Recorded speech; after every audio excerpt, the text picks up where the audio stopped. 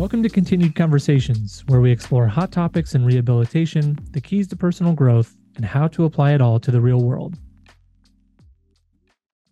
All right. Hey, welcome back to Continued Conversations. This is Brad Dexter, and I have Steve Kirschke and Claire Thielen in the studio again with me today.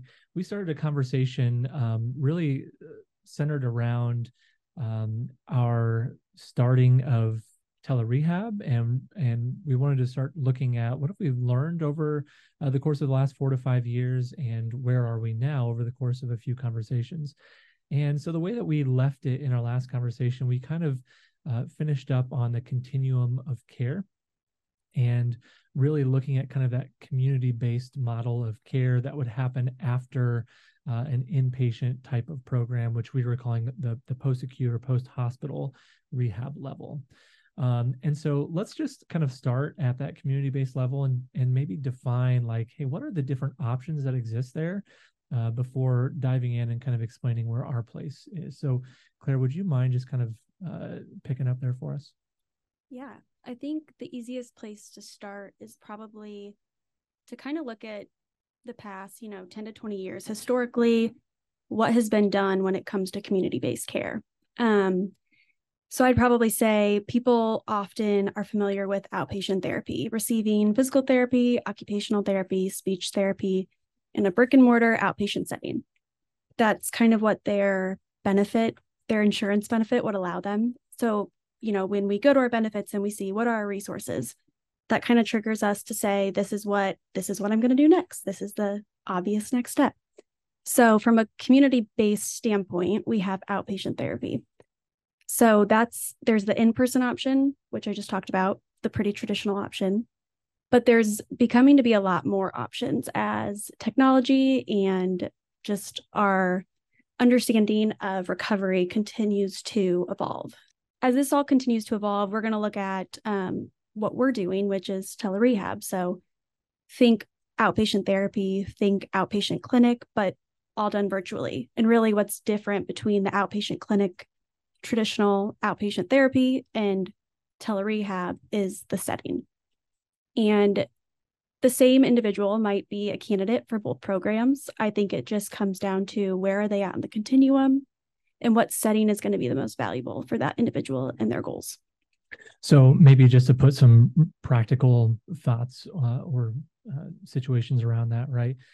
Someone that maybe needs a lot of hands-on assistance to complete some physical tasks. You be really important to probably in some cases look at that brick and mortar setting to make sure that the right equipment and the right people with the right expertise are really around to provide the right amount of support, to get the right amount of repetitions to help them with their recovery. But would there be a place for that same person to maybe receive some of that care within the context of their own home, their own environment, with like a family member or a caregiver? And as a person with some of that experience, the answer to that would be, well, maybe. It depends, right? And it really depends on the situation, because we get that question often, right? Can you actually do that in their home? How are you going to do that, right? And again, it really kind of depends on the situation and who it is. And Claire, like you were mentioning, maybe it's equipment, it's having that hands-on experience or touch with the person that is necessary to help them with their recovery. Steve, is there anything else that you would want to say to kind of differentiate what that community-based care model looks like? I guess it would be the biggest difference, other than the hands-on option, is we call it contextual. And by that, we mean the therapy is most closely related to the challenges they face outside of a clinic or in the real world, right? And so one of the values of telerehab is that you can see the actual environment that the person is in, and you can see the actual challenges they face or what their abilities are going to need to be in order to be successful. You can see them with your own eyes. And the only way to do that outside of video is to be on site in person, see them with your own eyes. And then in the clinic, I think historically, Brad, you and I have been there as clinicians, we depend on someone to articulate what that is to us.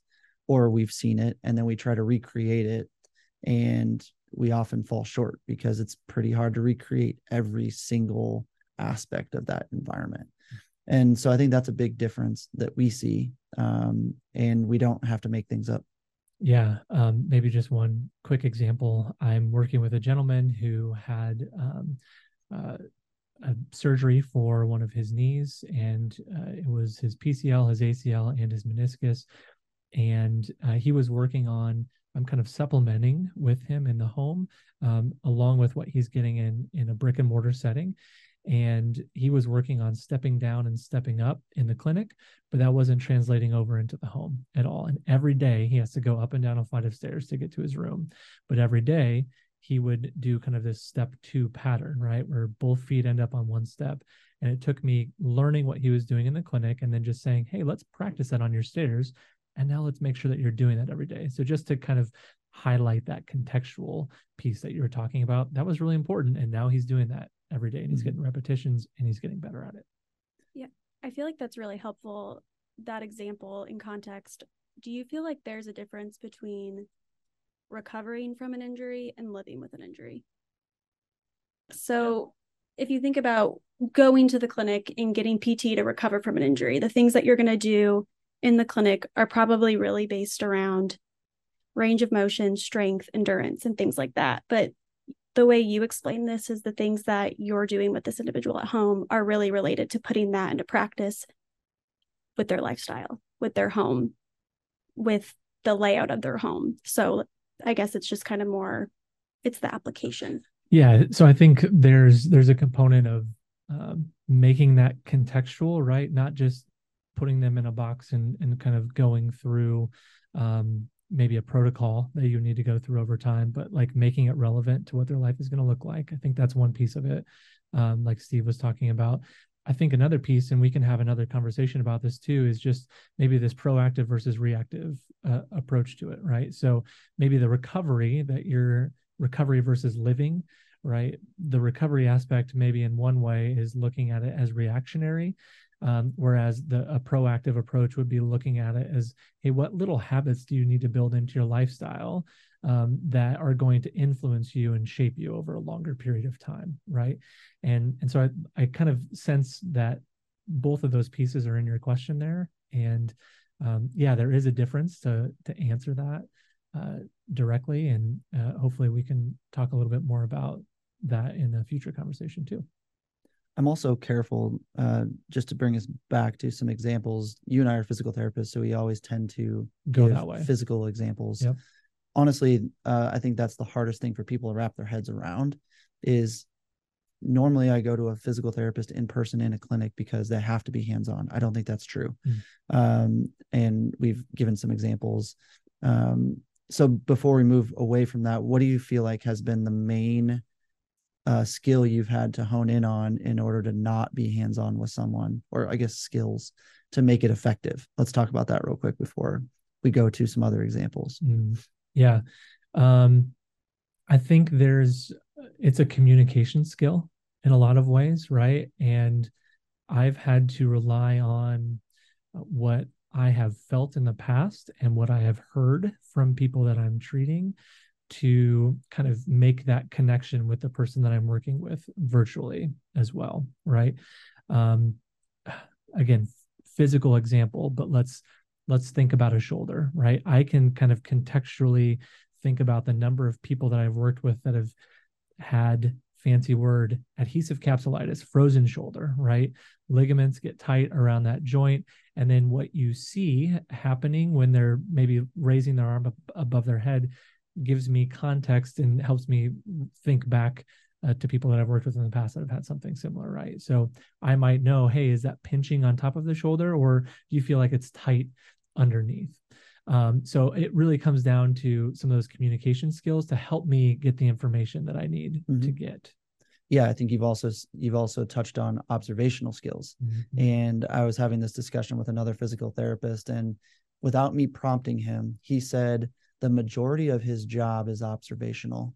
And then there's a small percentage that's hands-on. Mm-hmm. And then there's obviously that big communication component, which I think for people who are skeptical about being able to do physical therapy through virtual, as a virtual approach, just keep that in mind. Mm-hmm. The majority of what we do is just observe movement, quality of movement, amount of movement, speed of movement, and we make adjustments, and we provide feedback, and we go from there. Yeah, another example. I just did an evaluation with an individual, and keep in mind, this was actually an in-person evaluation that I did earlier this week. But we actually went for a walk outside, and I didn't tell him where we were going necessarily, but we ended up walking through some grass. We stepped down over curbs. We were walking for probably 15 minutes before I got to a destination. But I actually gathered probably 95% of the information that I needed just from walking alongside that individual and seeing how they moved, right? Mm-hmm. Now, some of that was built off of context that I have from working with previous people. And then I had to take that information and I had to understand how it fit into that individual's life, the rest of their day-to-day, what was meaningful to them, what was valuable to them. And then I could really kind of piece all that together and come up with a plan. Yeah. And just to reference back to why we started telerehab, the same thing happens in our clinic here in Omaha, right? We get to see these people in person, but it's out of context, and we have to transition them back into the real world, which is either in Omaha, which is just maybe a few miles from our clinic, or several hundred miles away from our clinic. And either way, we have that big jump. Yep. Okay, so let's just real quick. What are some maybe examples how speech language pathology? Kelsey would be happy with us. We didn't forget any aspect of that, or occupational therapy, or even psychology. How might those be applied, or what's the difference between in-clinic and virtual care for those, and maybe some examples? Yeah, let me think about maybe from like an occupational therapy perspective first. And I might give an example of ADLs, and I might give an example around vision here.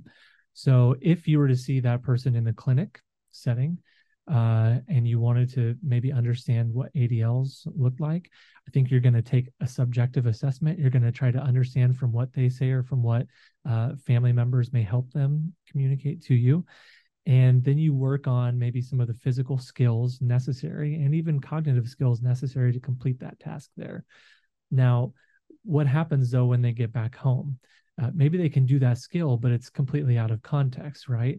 There's a lot of times that our occupational therapists are working with individuals that have, say, had a brain injury or a spinal cord injury, some kind of other catastrophic injury where structuring those skills and putting them together in a routine that's meaningful and important and that can happen on a consistent basis to even start their day or end their day is what's really important. Working on those skills in the clinic and then asking them to just go do them with those maybe injuries in particular is actually a big jump to make, as opposed to doing that alongside of them within that home setting. Okay. So that's one example. Another example might be around vision for the occupational therapist. And vision could come into play for work tasks. It could come into play for driving. It could come into play with maybe dizziness or helping to care for kids or doing tasks around the home on a regular basis. You can give them exercises to do, but then how do you tie that into what they're doing functionally throughout the day, right? So instead of maybe doing Brock string exercises out in front where you're working on accommodation skills for their vision, what if they did that when they were in the work setting, in the workplace, right? And they had something in front of them and something across the room. How can they work on applying those skills throughout their day, right? So that's occupational therapy. Speech therapy, maybe we're looking at communication and cognition skills. One example that comes into my mind is our speech therapist was working with an individual who had a history of a traumatic brain injury, but they were looking to get back into the workplace again. There are a number of skills that they were working on to help with memory, cognition, communication within that individual's own environment. But then what was actually the next crucial step was for the speech therapist to bridge the gap between the injured worker and the work environment as well. So she started communicating with the individual's employer, direct supervisor. That led into taking the skills he was working on into the work environment, and they could kind of communicate then on how are those skills being applied there, where do we need to work within our individual sessions, and how do we give communication to the supervisor to help that individual be successful in that environment, and then ultimately getting into that environment with the injured worker himself to make recommendations on the job there too. Virtually though, right? Virtually first, and then we also did that in person for them too. So, Claire, anything to add? No, I think that was well rounded. Very well rounded. Thanks. Anything you would add, Steve? I don't think so. Okay. So we've kind of talked about how that community-based care can happen in a variety of different environments. What we do tends to be virtual first, right? So we may lead with a virtual assessment. We may then lead with virtual care, and the entirety of that program can be virtual, right? Again, I think we have a lot of folks that may ask from a place of skepticism, how do you do all of that virtually?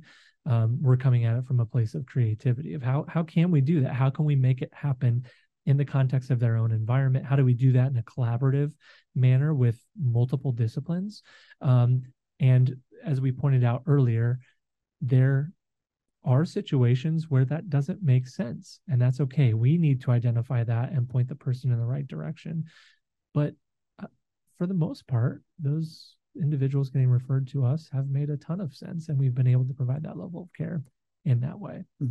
Right. Well, I mean, a key concept, you said virtual first. So that's actually Claire turned us on to that saying, I suppose. And that just means that we take a virtual approach first. Virtual only, I would say, is not us. We are primarily virtual. We're not virtual only. We just happen to be virtual first. And if we need to go in person, we can. Yep. So that's a key differentiator too, right? So in person first, and then perhaps they take a virtual if they need to, or if they can. So it's just a small difference, but big difference in the approach. Absolutely. I think it's important to highlight when we're talking about virtual first, kind of this distinction between virtual first and kind of what came about during COVID. A lot of people were doing virtual therapy, virtual doctor's appointments, virtual everything because they had to. But we started doing telerehab because of how much it made sense, because what we know about learning in a contextual environment. So I think just when it comes to helping our patients and our families and our clients understand virtual first, it's a lot more easily adopted when they understand that this isn't the last resort. This is really the first option for us. Yeah. And that all kind of comes back to part one of this conversation, why we started this in the first place, right? What the heartbeat of it is. That's great. I think this was a nice conversation to have just in terms of differentiating, why are we doing what we're doing? And how are we starting to do that? Or how have we been doing that? And Claire, this came up in conversation earlier, but I think I'd love to go there in the next episode that we do, focusing on kind of being proactive versus reactive when it comes to approach to healthcare and how maybe we fit into that. So I think that'll be a great place to go next. Thank you guys for your time, and the listeners, hope you enjoyed the conversation. Thanks for joining the conversation with us today. If you found it helpful, please share with your family and friends. You can learn more about us on our website at continuetelerehab.com or check us out on YouTube, Instagram, and Facebook.